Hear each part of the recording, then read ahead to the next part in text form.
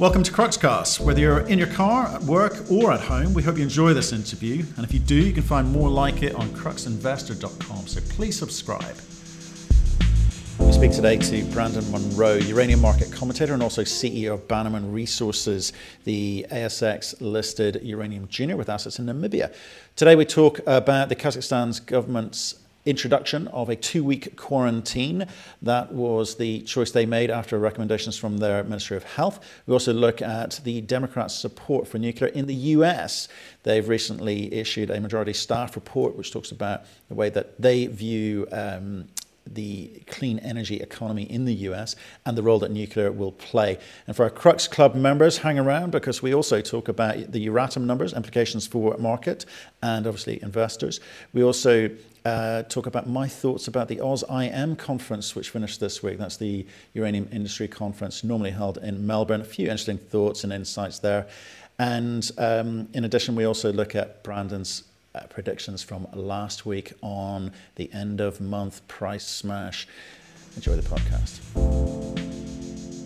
Brandon Munro, how are you, sir? Well, thanks, Matt. How are you? Yeah, all good here. End of the week, busy week in the world of uranium. This week started off by I did that AusIM conference, online conference on Monday. Finished at 4:30 a.m. Must admit, my thinking and functioning was not particularly good on Tuesday, but we got through it. And then a lot of news, which we're going to talk about now. Should we do it?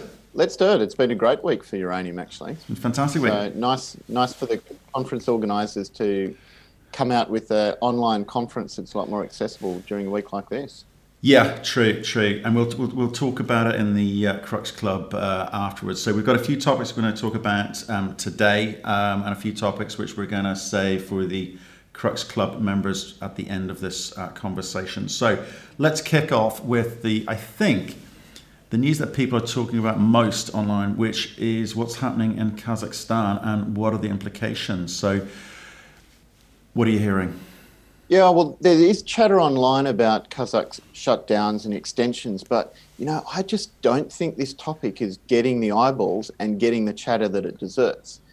We've been talking about this every week, so anyone who's been tuning in will be well across this issue. And I guess we have been talking about it and giving lots of bandwidth to this topic because it's just so important. So here we are on the eve of Kazatomprom needing to announce an extension of their 3-month shutdown.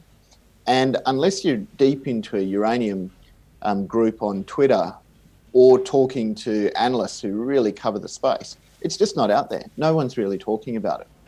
So great opportunity for people who are well informed and who are looking to coincide other events like Australian tax loss selling coming to an end, etc. So what's happened? Well, the Kazakh government has announced that from 5 July, they'll be reinstituting a hard shutdown for initially 2 weeks. So the 2-week period was a midpoint of 3 scenarios that were put to the Kazakh cabinet. People who've been following this would know that on the 29th of June, President Tokayev instructed Ministry of Health to come up with a proposal. Now, the recommended path was, in fact, a 4-week shutdown. And what the Minister of Health did is he laid down a few scenarios or projections as to what the daily hospital admissions would be by the end of August, according to either not taking any action, taking a 2-week shutdown, or taking a 4-week shutdown. And he recommended the 4-week shutdown, which incidentally would have had 2,500 hospital admissions daily and the requirement for 30,000 hospital beds capable of looking after people with severe COVID-related illness. Now, the president announced a couple of days later that they would go the 2-week path, but certainly reserved the possibility of either a 2-week extension or further tightening if they don't see progress, basically. And that was a position that was re-emphasised by the Deputy Prime Minister, who emphasised again that extension would be reviewed. And I think the implication here is it's quite likely, unless they really see good news during those 2 weeks. And the rationale for the 2 weeks was a little bit, they attempted to base it in medical science, seeing that that is the gestation period. So it seems to me to be, here is a minimum amount of lockdown that they can take, and partway through that lockdown, Kazakh authorities, health authorities will look at where their caseload is and then decide if it needs to be extended. So when you apply lessons that have been gained from other countries, for example, where a lockdown doesn't have an immediate effect, it's not a silver bullet in a 2-week period unless you've got highly localised breakouts that you're looking to contain. I do expect that it'll be extended in some form. If you look at where we're at with their case numbers, when Kazatomprom announced on the 7th of April that they would be initiating a 3-month production disruption, the cases were somewhere around 50 new cases a day. You know, we're topping 1,500 cases a day now in Kazakhstan, and that is after some significant lockdowns back in May. Plus, what we've got is a range of measures that the State Commission discussed in conjunction with this announcement.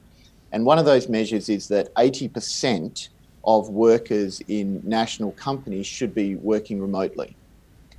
So that also correlates quite closely with what Kazatomprom are doing. They've got about 80% of their workforce, probably a little bit more, who are at home at the moment, either working from home if they've got corporate roles, but mostly on some sort of a furloughing arrangement.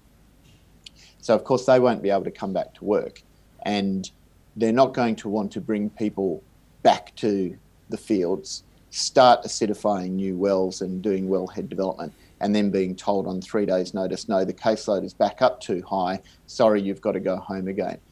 You would expect that Kazatomprom management are going to have to look for some level of stability before they would want to start bringing workforce back.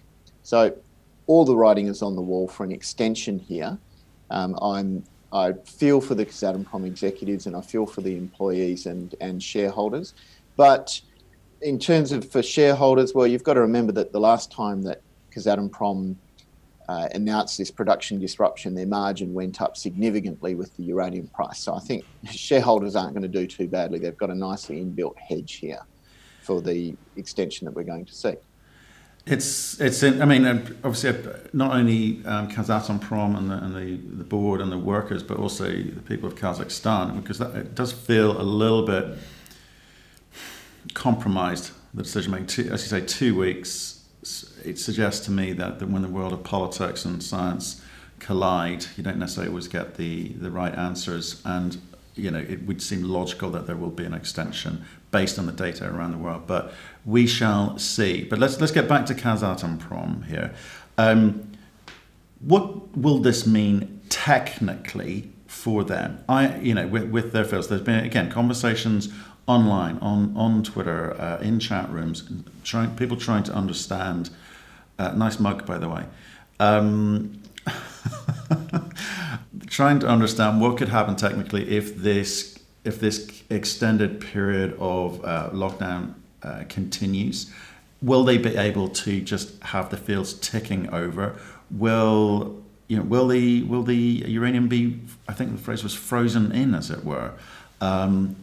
What are their options? How do they keep this thing going so that when they do get a chance to, get things back up into production, the ramp-up time isn't more extended than it needs to be? So the uranium production has been ticking because, as I think everyone who's been following this show for a while would have gathered, the fields were already acidified when the initial wellhead disruption was announced. And so those solutions that are coming out of those in situ recovery wells initially weren't affected. But of course, the recovery starts to drop and that ticking starts to tick at a much slower pace. And that varies according to the different assets. So the better quality assets will have a longer period in which they tick along than some of the poorer quality assets.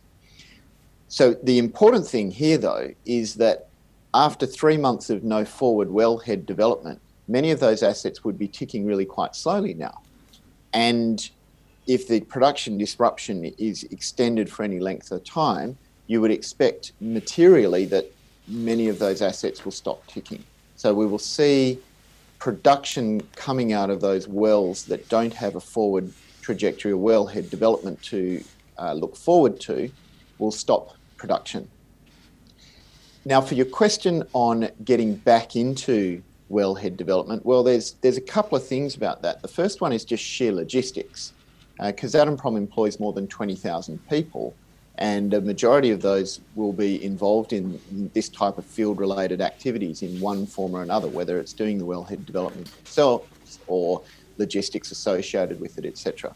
So it's a very big exercise just to simply remobilise that many people, and you might expect that they'll do it in phases, etc., etc. Particularly, which seems very likely for the foreseeable future, if they need to be doing that conforming with all sorts of social distancing rules, transmission rules, etc., etc. Kazatomprom in this part of Kazakhstan, where most of their development is, it gets pretty cold by about October. They can start having decent sized snow in October. That doesn't stop wellhead development, but what it does do is it does make logistics that little bit more difficult.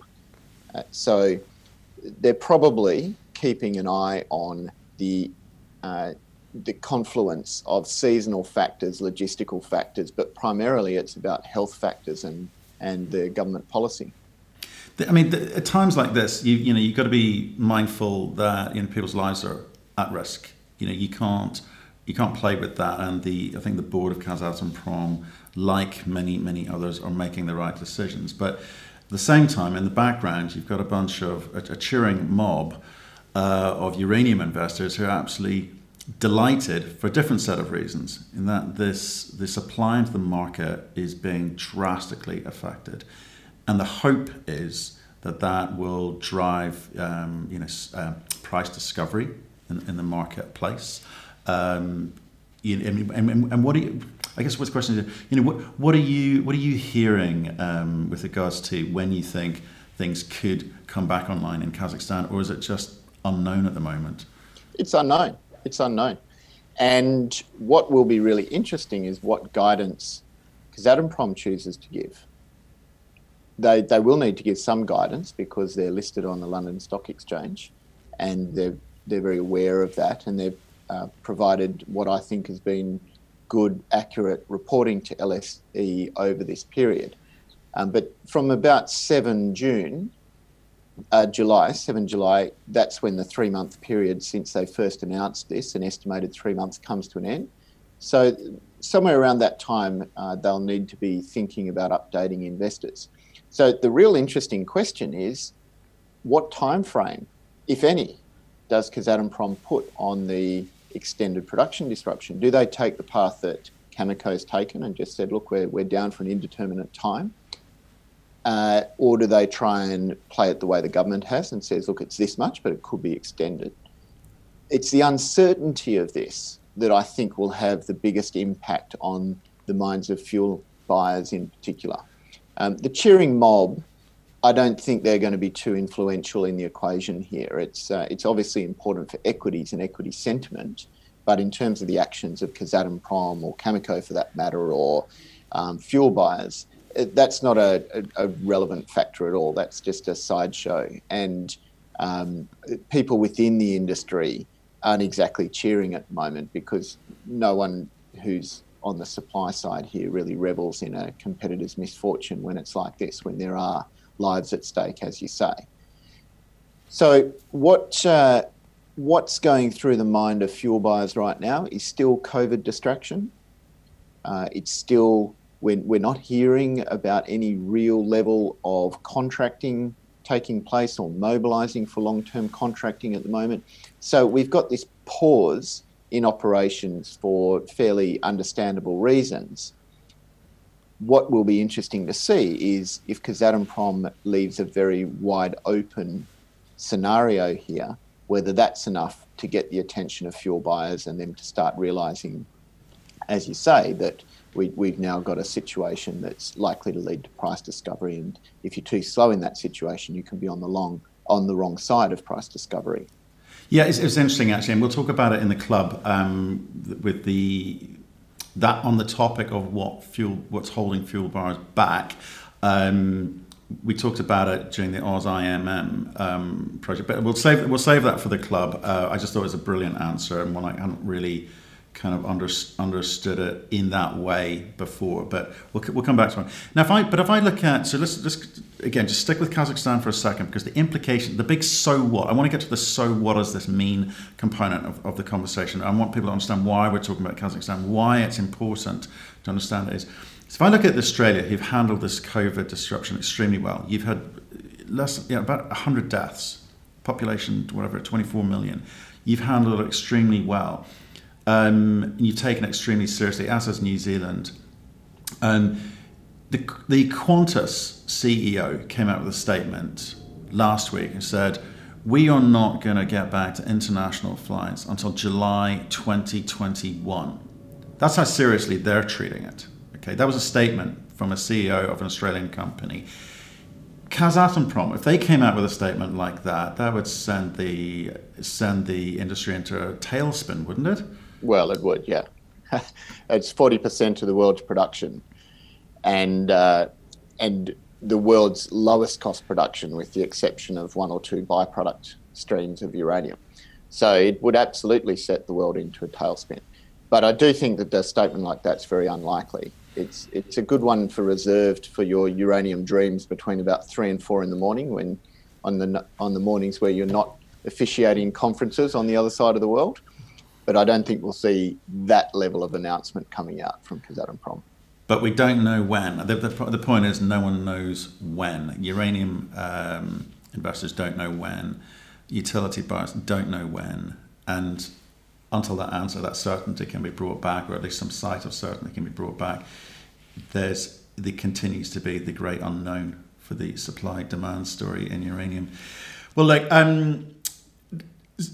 talk about the so what component here. So given what we're hearing out of Kazakhstan, what do you think people are going to start doing? I think, people looking at uranium as an investment proposition, it's getting more and more attractive, because the supply side is just being hammered every day that this continues. Okay, the story becomes more and more positive on the supply side. The demand side, I think, is well understood. So for investors looking at uranium as an investment proposition, looking at this, I guess they must be pretty intrigued, confused, and maybe excited in equal measure. Are you seeing? What are you hearing from your investors? Yeah, I think that's a good way to look at it. I mean, intrigued because of what we're talking about. Who knows where this is going to go? Who knows when it's going to end? Who knows what the implications will really be in terms of Kazatomprom's joint venture partners and what they need to do? There's lots of speculation about what some of those joint venture partners who've been selling forward into the spot market, what they might need to do if they completely run out of production for an extended period of time. We could see multiple producers entering the spot market to buy back pounds that they've already sold in the next 12 months. So there's an enormous amount of intrigue.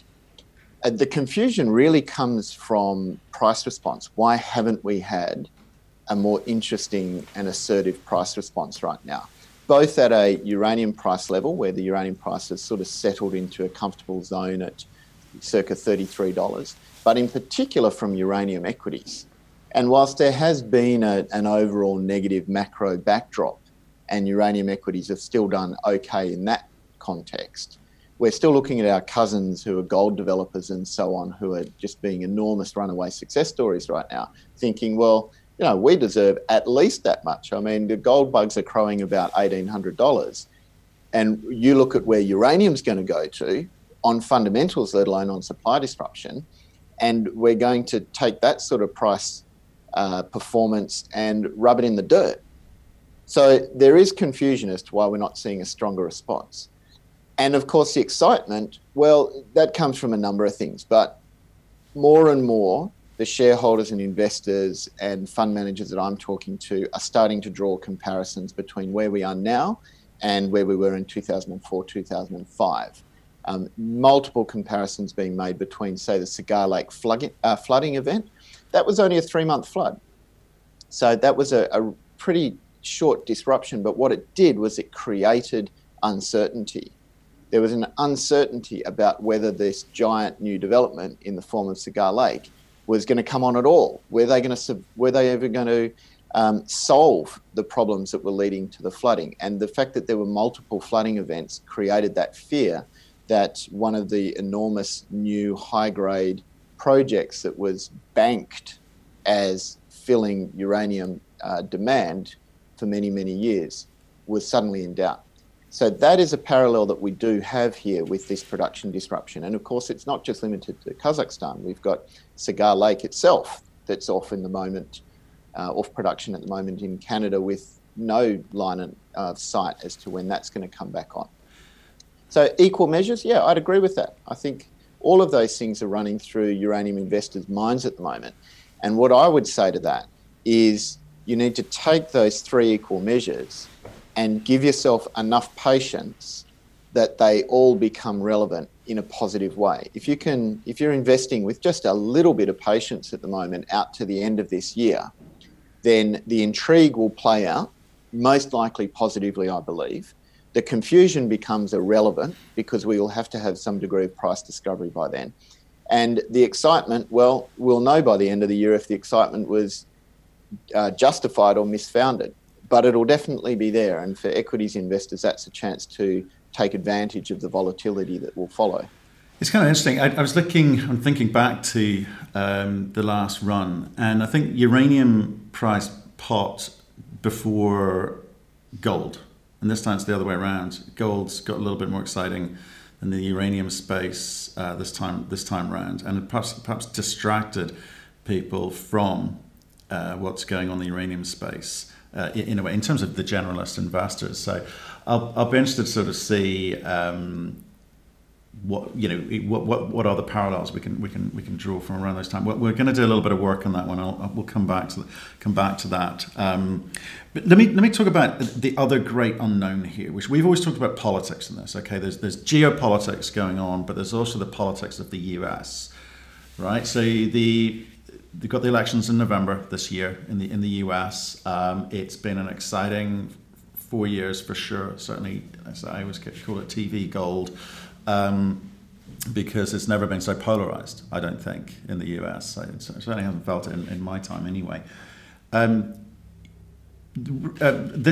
think it was earlier this week or end of last week. The Democrats have come out with a document. It's called "Solving the Climate Crisis." I'm going to hold it up here. Solving the Climate Crisis.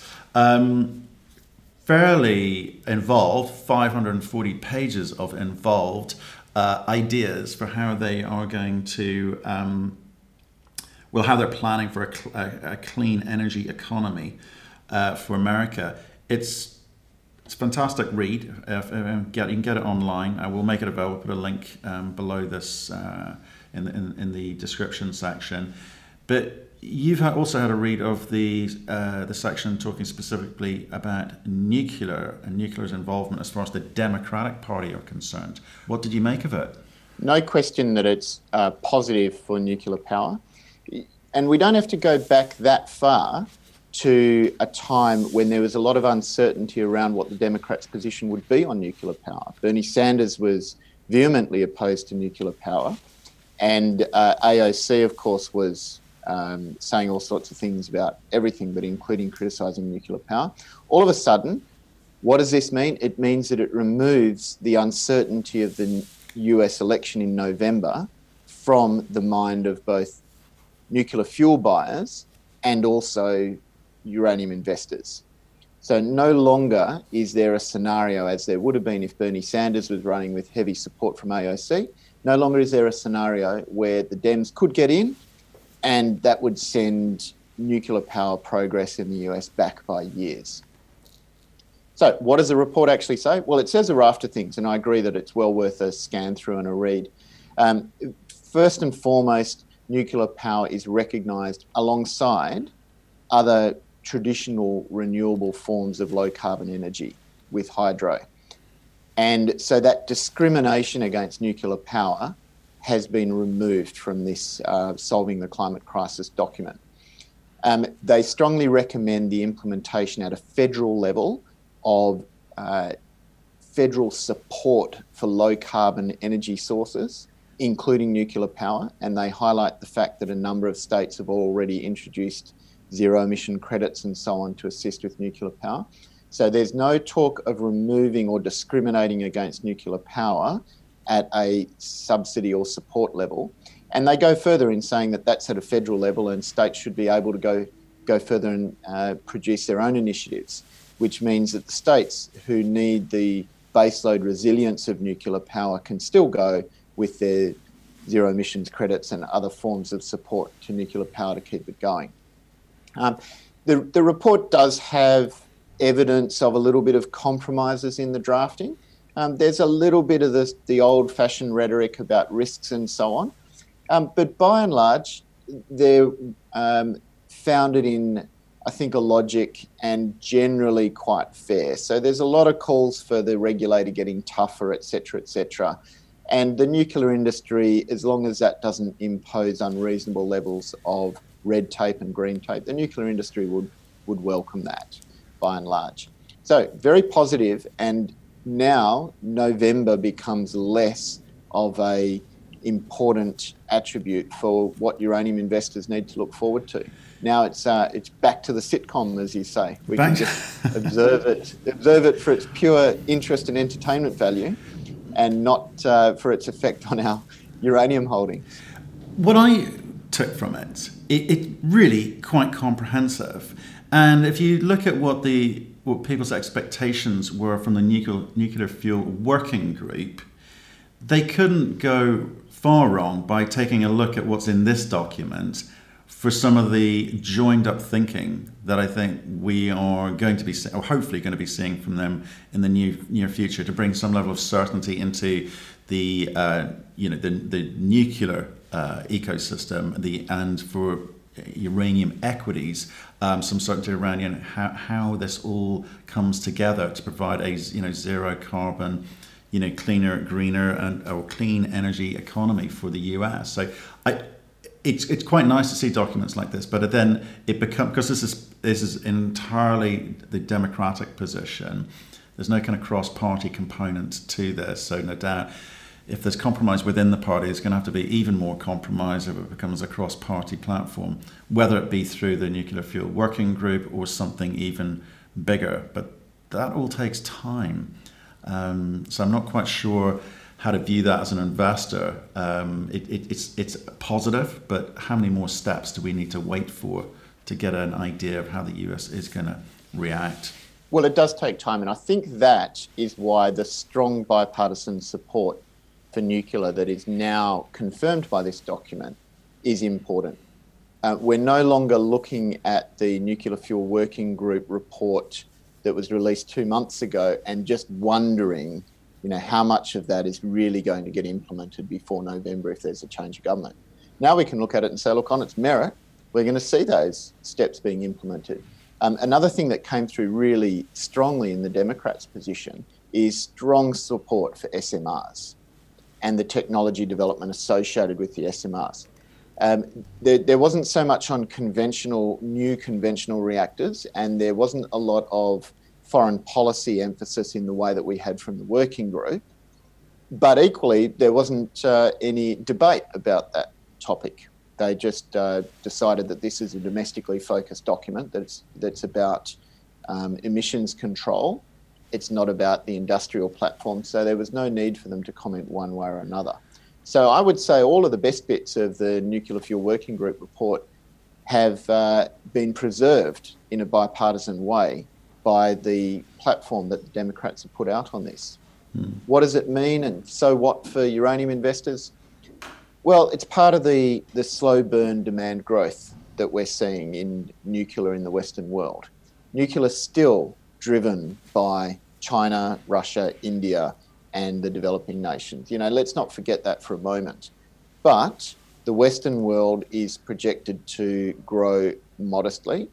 And more importantly, we've seen a number of years now of the US reactor fleet deteriorating.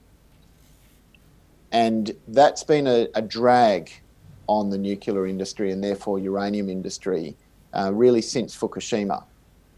The reversal of that deterioration is important because it stabilises what still represents 25% of demand for uranium today, and a very dynamic part of the sector in terms of leading long-term contracting and so forth.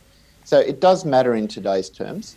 And at a micro level, decision uncertainty at a utility level, in other words, does the utility have confidence that they're going to be buying for a reactor that's still going to be operational in 4 or 5 years' time?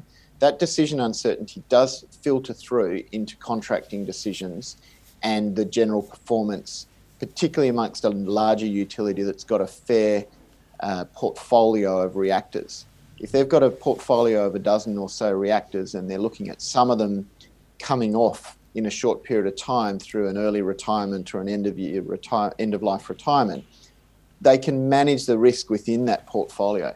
If they suddenly look at that dozen or so reactors and say, actually, nothing's coming up to end and we've just got 2 80-year extensions through, they have to buy for that entire portfolio, and that affects the way that they think about long-term contracting, which does dovetail now into the next several months. And what I see as a confluence of a number of factors coming together for them to reevaluate their procurement policies and probably get more active in that part of the market. Well, there's a lot to unpack in that. A lot of moving parts. I do think we should come back to the SMRs because I think it's going to be really, really important.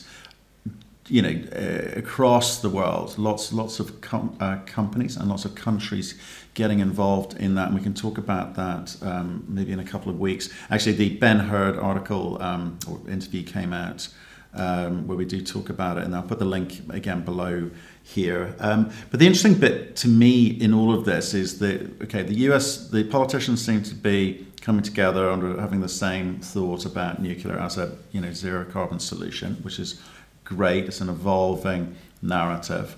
I think you've got activists as well are now coming around to this way of thinking. And again, a few have kind of come out in the last 2 or 3 weeks, pro-nuclear as a solution. So I think that's kind of interesting. We should probably now segue over to our Crux Club members and talk about a few other topics. So thank you everyone who's been watching this. If you're at all interested in getting into some detail on a few other topics, you can go have a look around Crux Club. You can get that at crux-club.com. So shall we jump ship and go and talk to the members? Let's get in the speedboat. Let's get in the speedboat. Thank you for listening. If you've enjoyed the interview, why not subscribe to Cruxcast or our website, cruxinvestor.com, and of course our YouTube channel, Crux Investor. Plus you can catch us most days on Twitter and LinkedIn. We really love getting your feedback, so please keep it coming, and we'll speak to you again soon.